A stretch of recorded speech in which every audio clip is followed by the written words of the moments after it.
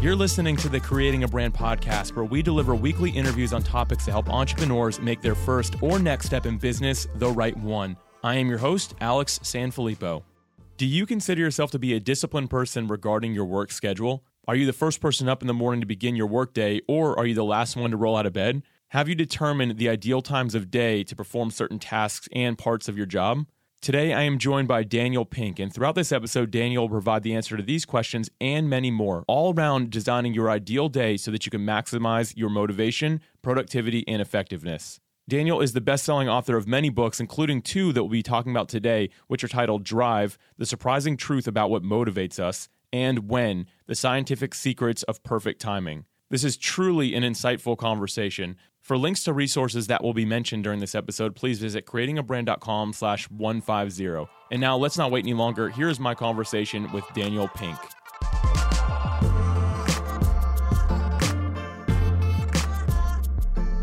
Dan, welcome to the Creating a Brand podcast. It's an honor to have you here with us today.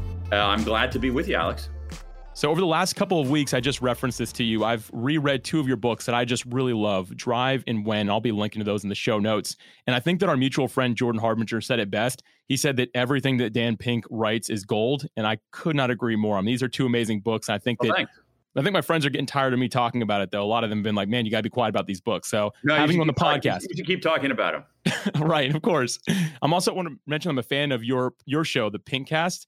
I love the short format. I think it's really refreshing. I recently watched and listened to an episode that you talked about how a tiny toilet can move you beyond your screw-ups, and that was pretty cool. And you've got it here. This is audio only, but for the listeners, he's holding a miniature toilet. I'm going to link to that video because people have got to check that out too. It's really powerful. Pretty good.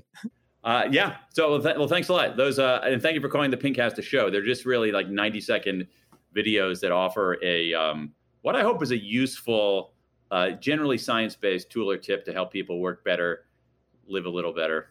Yeah, I think it's smart, and it's in a digestible format, so that helps me. I'm going to call it a show. I don't know what you call it, but that's what I like to refer to it as. I like to be elevated to show status. Love that. Very cool. So today I actually have a lot on my mind as it refers to these two books, Drive and When.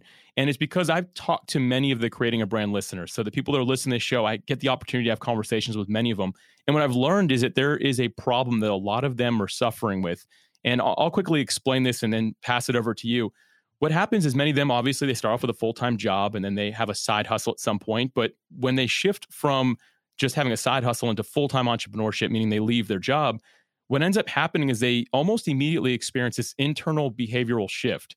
So they go from being able to work a full-time job and just crush it with a side hustle to now having trouble waking up in the morning or thinking the work is more difficult than it used to be, even though they're doing it without a full-time job, or they just can't seem to get it all organized.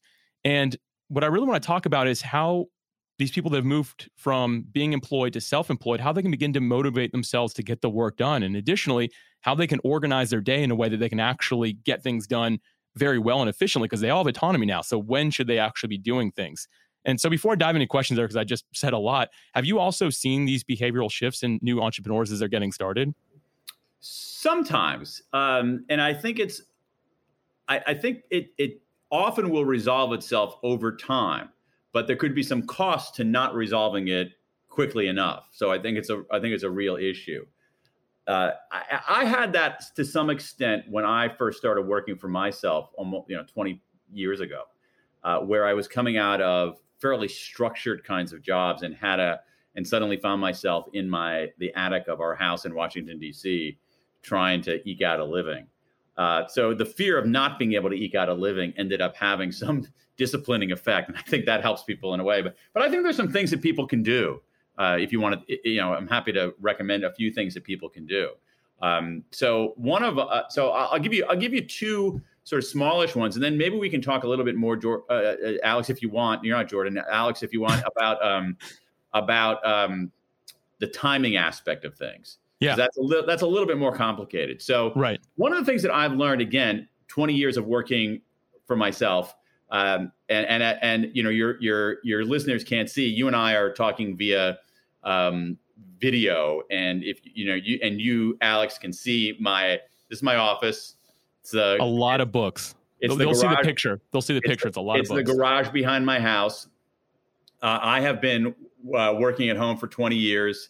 As I said, I've been social distancing for 50. So this, this way of working is not new to me. But one of the most important things I've discovered in general, and it's going to sound a little bit like a Zen koan, but it's this: structure is liberating. When you go out on your own, and one reason, and you mentioned that magic word autonomy, when you go out on your own, the impetus is often autonomy. I want to have some control over what I do, how I do it, when I do it, who I do it with. I want some sovereignty over my life. I want to be the one to decide. That does not mean that you should just wing it every single day. That structure is liberating. And so what I think, especially in the early days, you should set a schedule. You should come into your office at a certain time. And you should make sure that you're in that office at a certain time. As rigid and weird as that sounds, and even though your impetus for doing this was to escape the rigidity of doing it for the man, structure is liberating. Because what you want to do is you want to offload decisions about, like, should I work now? Should I work later? So, and just do stuff and show up. And then you're going to be able to get work done. And that's a long-winded answer, but let me tell you what I mean by that in terms of writing. One of the things that I do, and I just finished writing a book, is that when I write a book, I don't come into my office and say, I live 22 steps in that direction. I don't sit around and say, should I write today? Today is good. No. Mm-hmm. What I do is I say, I got to get to my office by 9:00 so I can begin writing, because today I have to write X words. And if I don't write X words, I don't do anything else. And then I show up the next day. And then I show up the next day. And then I show up the next day. And the next day. And that structure is liberating. It's amazing what you can get done if you just show up regularly. So that's one thing. The second thing is I'm a big believer in starting small. A lot of times when you have this thing, I'm going to start a business. That's a lot, Right. So yeah. You can, what should I just figure out one thing to start on, and do that and figure out another thing to start on. So we to me, at some level, in the way we organize our life and our work and our business, I tend to think about some of these things almost like in economic terms. What's overvalued and what's undervalued? I think to me, that's a useful heuristic in making my way through the world. And I've become convinced after 20 years of doing this, of just writing about this kinds of stuff, that we have overvalued big, hairy, audacious goals and undervalued small wins.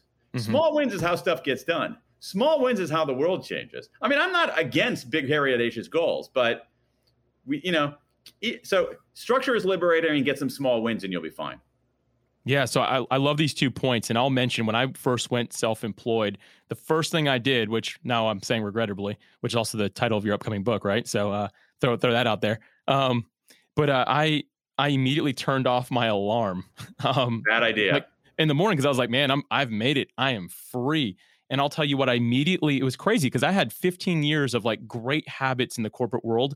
Overnight, they seemed to disappear. And I went from good habits to not even getting dressed. I throw on a shirt and I could stand there in my underwear and work, like I was fine. Like these are all things that just started happening. And it took me, I'd say, a month and a half to really to wake up to the fact that, no, this isn't working. I'm not making progress. I'm not even making as much progress as I was when I had a full-time job and a side hustle.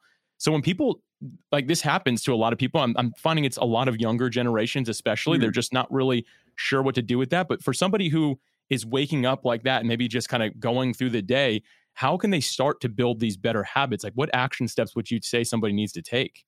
Let's talk about space and time here for a moment. So I'm a big believer that you should have a dedicated, where you can, you should have a dedicated space to do your work.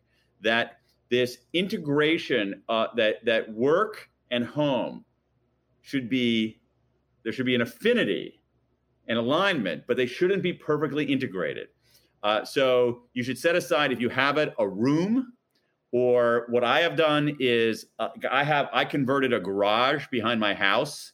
So it's like I have a commute. As I said, it's 22 steps out the back door here, but some kind of soft separation between your work life and your other life. So, because I think it gets confusing if it's too blurry in between. So and if you don't have the physical space, literally like carve out part of the dining room table or something, just so that so you don't have to think about where you're going to do stuff. It's just like, this is my office.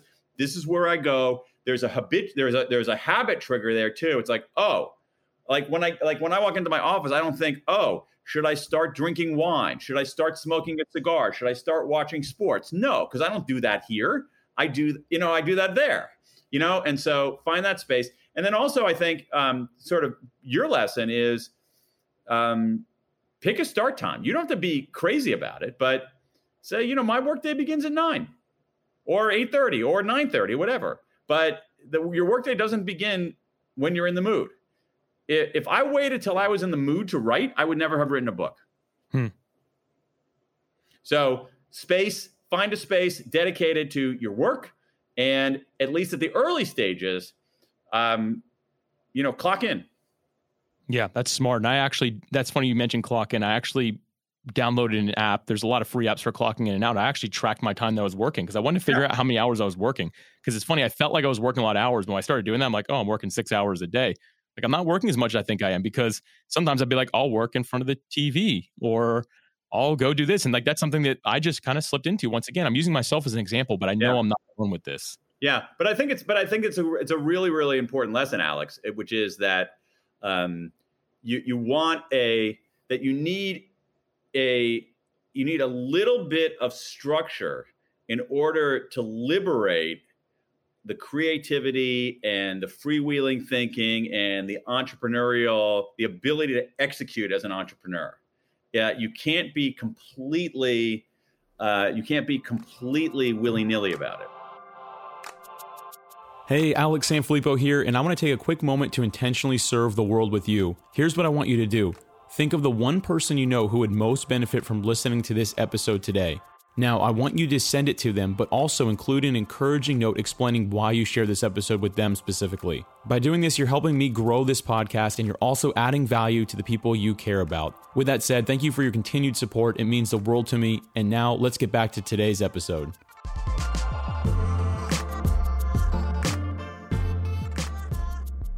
In your book, Drive, you talk about motivation 1.0, motivation 2.0, and then into motivation 3.0. I want to know how you think that somebody who's just self-employed, it's just them right now, maybe them and one other person working on a company, how can they step into that higher form of motivation? I know some of the steps we already talked about are helpful, but what can we do to really make sure that we're motivating ourselves to get the work done on a daily basis? Yeah, there are a few small tactical things that you can do. I think that at some level, someone who's made that decision is already in many ways tapping that other kind of motivation. So if we think about human motivation, to oversimplify a bit, human beings are a mix of drives, right? We have a biological drive. We eat when we're hungry, we drink when we're thirsty, right? That's part of what it is to be a human being. It's not all it is, but it's part of it. We do respond to rewards. Second drive that we have is that we respond to rewards and punishments in our environment. In many, many cases, if you dangle a reward in for somebody, you'll encourage that behavior. If you threaten to smack them, you'll discourage that behavior in many cases. So we have that drive. But we also have another drive, which I think is the drive behind true entrepreneurs. I really do, which is we do things because we want to do them. We do things because we care. We do things because we grow doing them. We do things because they make a difference. We do things because they're challenging. And that's really important. And I really think that good entrepreneurs are truly, truly motivated by that third drive. And I think that outsiders sometimes misinterpret it because they see some of those people making money and they think that that was the main goal, when in fact is simply the consequence of doing that other thing. So anyway, all which is to say is that if you've decided to go out on your own, you're probably pretty good you probably have that fire, that fire of the third drive in you somewhere. Now, how can you maintain it? There are a few. Let me get to the tactical things here. So there are a few things that you could. There are a few things that you can do. One of them is to periodically. This sounds a little bit touchy-feely, but there's some good research on this. Is periodically think about one person whom your venture will help. Right. Customer of some kind, or even an employee or something like that. I do that sometimes with writing. I'll show you another tchotchke on my desk, which is this. This has a complicated history, but Jeff Bezos claimed credit for it. but actually Montgomery Ward did it, which is the empty chair, where and I have this. I'm showing an empty chair that I keep in my desk. I like that it's pink, by the way. Yeah, and it's miniature. It's for an extremely small person. Right. And so what Bezos does, although he was not the originator of it, is that Amazon has a meeting. People sit around, and there's one chair that's left open. That chair is representing the customer. So you make sure that you take the customer's perspective. And there's some good evidence showing that if you just picture one person that your work is going to help, that can give you a boost, a sustained boost. There's some other really interesting evidence, some interesting research believe it or not, of a cafeteria in Boston, where if the cooks in the cafeteria were able to see the customers, the quality of the food improved. Because they're saying, okay, so one tactical move there for entrepreneurs is when you're stuck, as you inevitably will be, like twice a week, and you're saying, okay, how should I make this sales call, or how should I write this pitch letter, or how should I approach this funder? Twice a week, turn that how conversation with yourself or with a teammate into a why conversation. Instead of saying, how can I make this say, why am I making this sales presentation? And that sense of purpose lifting up a little higher is another tactical kind of self-distancing technique that can be useful to people. Those are both really helpful. So first off, think of the one person, that customer that you're going to help have that open seat, and then also have that why conversation. Why are you actually doing the task that you're doing? I think those are really helpful. Yeah. And one of the things that you'll see, I think all of us, but especially entrepreneurs, is that they're really focused on how. They want to execute. They want to get stuff done. And sometimes the how can be limiting.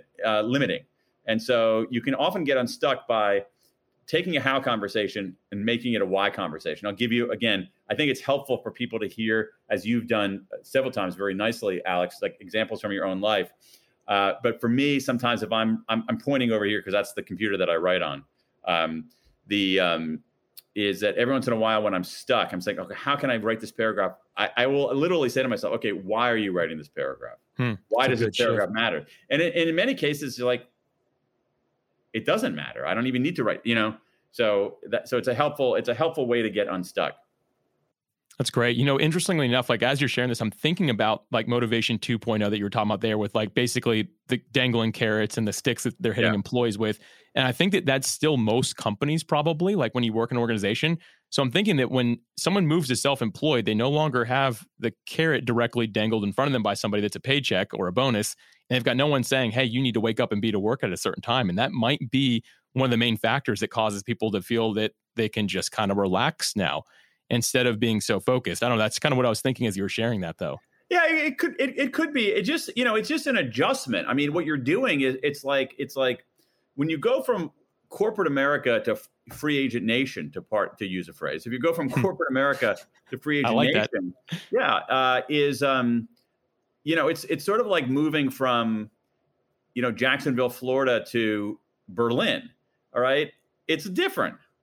It's like there's some similarities, plenty of similarities, but it's different. It's like a different way of life. It's a different culture, and so you just have to get used to how that culture works. And the daunting task is that when you go out on your own, you're in charge of establishing that. But it's not going to happen to you. I really do think, Alex, that a lot of people over time figure it out. But you could save. But I would have saved myself a huge amount of grief if I had had this if I had heard or had this conversation 20 years ago. Right. And that's the idea of this podcast. Let's help somebody make that first or next step in their business the right one and do it earlier. So this has been great so far. And I want to shift gears here a little bit and talk about the scientific reasons behind perfect timing and how all that works. I know this is a big conversation, so we're just going to kind of hit the tip of the iceberg on this. But we mentioned how we have autonomy now. So we're kind of available to do whatever, whenever. But there is certain times that certain tasks and duties should be done to really maximize the effectiveness. So first off, do you mind talking about this idea of the hidden pattern behind every day? Sure. No, I don't mind at all. So I'll start. I'll try not to be too long-winded about it, but it helps to have, I'll try, I won't succeed. It helps to have some kind of broader context here. So first of all is the, and I'm going to use a 50-cent word here, the epistemological question, which is how do you know? All right. How do you know? So the reason we know this is because there has been a huge amount of research on this question of timing, except that the research has been spread across many, many different disciplines, from in the social sciences, psychology, economics, some anthropology, but also in microbiology. There's a whole field of chronobiology. It's in the medical sciences like endocrinology and anesthesiology. And all of these fields together have been asking questions about how does especially daily timing affect our performance on a whole range of things. And if you synthesize this whole, basically like two different disciplines, you begin to actually uncover, exactly as you said, this hidden pattern of the day. So that's one thing. Second thing that we know is that, and this is really important to understand this, is that, and this is the mistake I think that everybody makes, not only entrepreneurs. The most important thing you can take away conceptually from this is that our brain power doesn't remain constant over the course of the day. Our brain power changes. Our cognitive abilities fluctuate over the course of the day.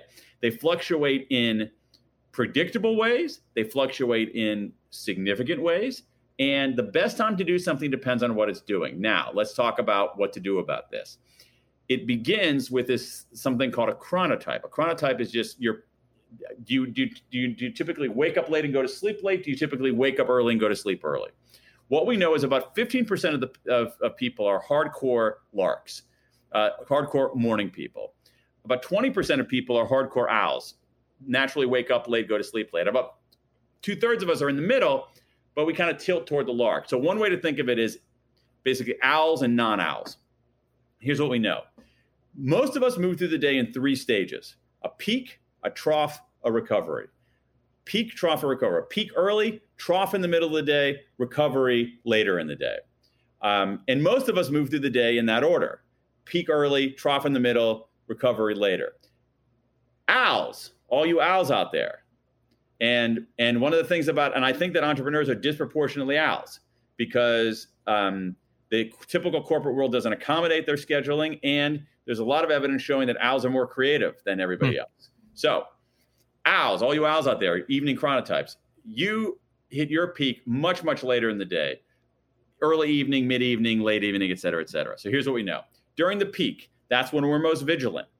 We're able to bat away distractions. During the peak, there's a whole wealth of evidence that we do better on analytic tasks, where you have to be locked down and focused, writing a report, analyzing data, going over the steps of a strategy.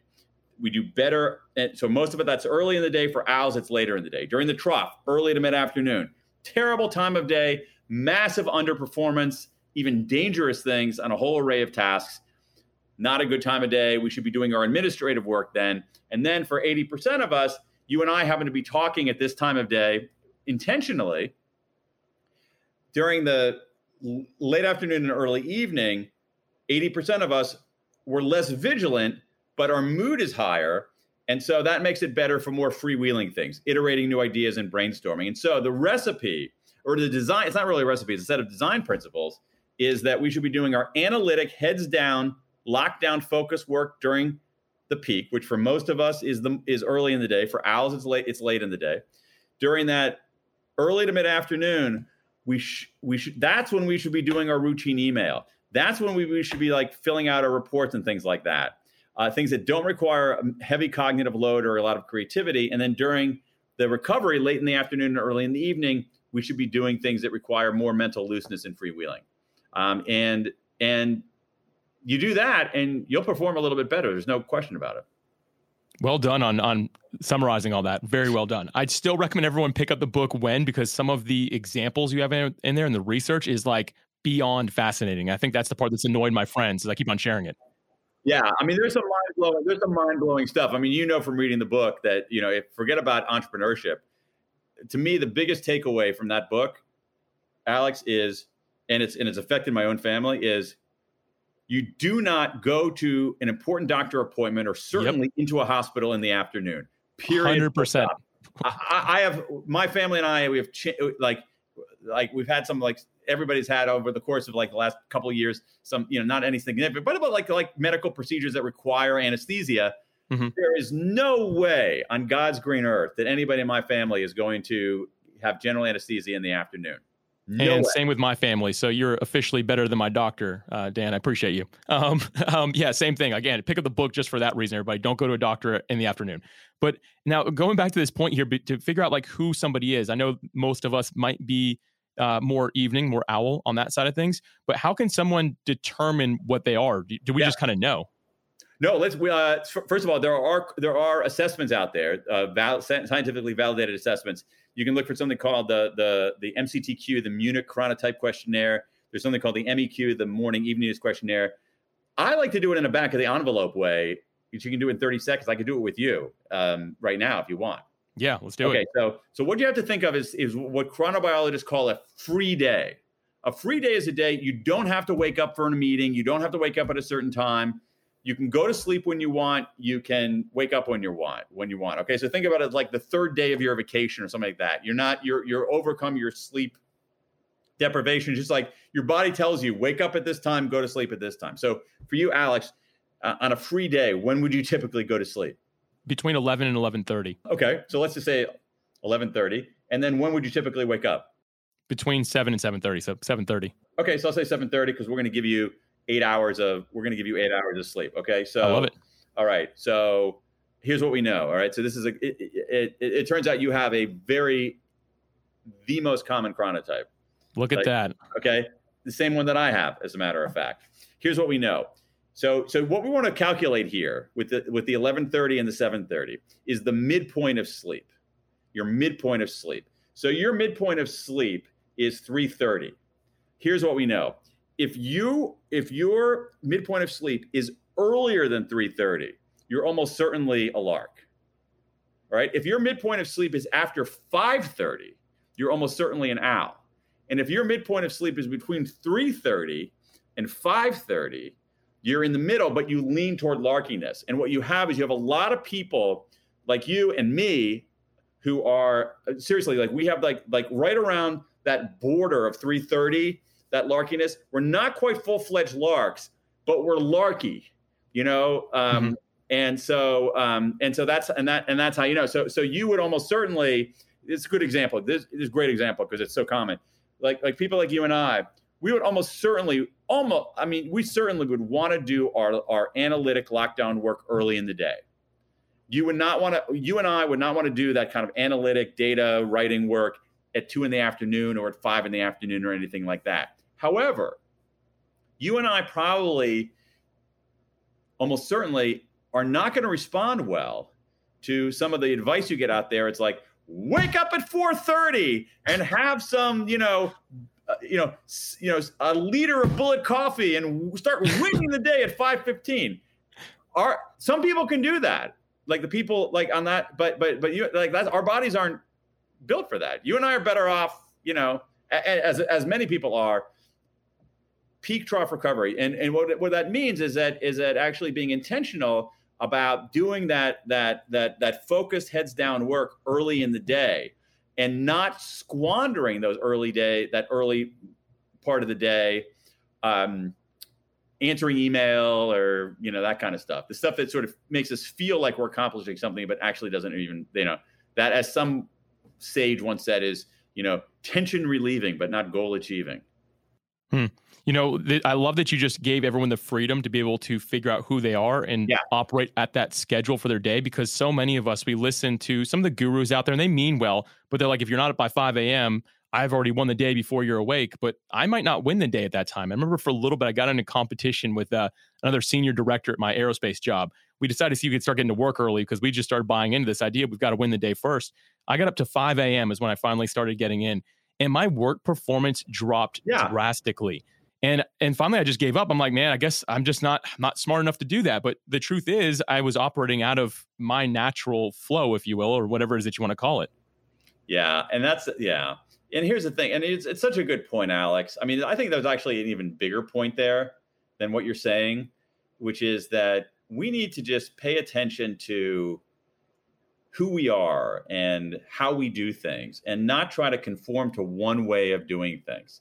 And believe me, if you get to work and do your work start at 8:30, and you're smart and you work hard and you care, you're going to be fine. He's like the person, and there are some crazy people, but they're outliers. Mm-hmm. There really are outliers. There are a very, very tiny percentage of people who need less sleep than most of us, but most of us actually need 8 hours of sleep. A tiny portion of people can get by on less, but not very many. Some portion of people naturally are fine. They feel great at 5 o'clock in the morning. I am not one of those people. Most of us are not one of those people. My ass is asleep at 5 o'clock in the morning. Right. But I feel great at 8 o'clock, and I'm ready to roll around then. And there's no, and here's the thing. One last thing here. I just want to say something. Shout out to the owls out there, because the people who bear the brunt of this are the people with the evening chronotypes. All right. You and I are socially acceptable. We're not the 5 a.m. people, but we're not rolling in at 11 o'clock. Right. Yeah. The people who are owls, whose natural propensity is to wake up late and go to sleep late, but who can be cranking at 9 o'clock at night. But you have them go to an 8 o'clock a.m. staff meeting and they're comatose. And we say, oh, we look down on them. We assign moral weight to their chronotype. We think that, having evening chronotype means you're like a bad person. It's nonsense. Yeah, as soon as you started mentioning all this, and I learned this from you, is that I redid my schedule, because for a long time I was the guy who late at night would decide it's a good time to catch up on emails. But the next day I'd read the email I sent him, like, that was awful. Like, I'm a pretty intelligent individual and a good writer, but I'd look at it and be like, why did I word it that way? I know. And so what I actually did is, like you were talking about early on in this conversation, is building up the schedule. So I have my morning reserved for what I call my most meaningful work. So it's most important. And then the middle of the afternoon, I do my administrative work. And then closer to the evening, I'll do more of my face-to-face work. And like you said early on, like, I intentionally set it up that way. And the craziest thing about all this is I have an alarm that puts me to bed around 11, like a little bit before 11. That's just kind of when I'll force myself there. But I naturally wake up at 7. I'll have a morning alarm. I have an alarm at night, not one in the morning. I get up at 7 every day, and I spend 2 hours doing my morning routine. And by 9 o'clock, I'm started. And that has been the best schedule I've ever put together. As a self-employed entrepreneur. I've done so much better by forming my day that way. Amen. I mean, that's your schedule is very similar to mine. And again, what's the point of the exercise? The point of the exercise is to get good work done and make a difference out there. It's not to proclaim your virtue because you were at the office at 5. Right. Dan, I got to respect your time. This has been a super fun conversation. I mean, we talked about both motivation and also timing and doing things. I've never covered 2 books from one author in the same episode. So we did it somehow. Congratulations. Thank you. Thank you for letting me be a part of this historic moment. For sure. I think definitely. Before we end, do you have any final thoughts for the listeners on these topics we've been covering? I think that the most important thing is what we're talking about at the end, that there isn't a single best way to do anything. And it's really worth just experimenting and finding the right way for you. And so when you listen to people, whether it's me or Alex or anybody else, like, you just take elements from what they're talking about, test it in your own life, and fashion the work life that's best for you. Because what's best for you is not going to be best for your next door neighbor, and it's not going to be best for your spouse. But just do what's best for you, and do it intentionally. Well, that's such a great way to end this episode. Dan, thank you so much for your time. I really appreciate it today. A pleasure. Thanks for having me.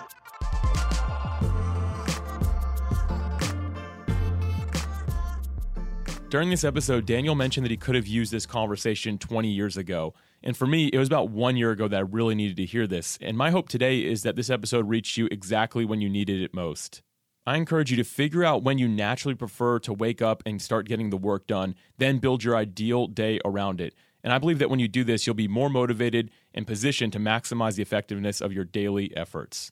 Daniel, thank you again for being a guest and sharing what you've learned with all of us. For links to Daniel Pink's books, Drive and When, and for a link to his show, please visit creatingabrand.com/150. Thank you as always for listening, and I'm looking forward to bringing you another masterclass episode next week.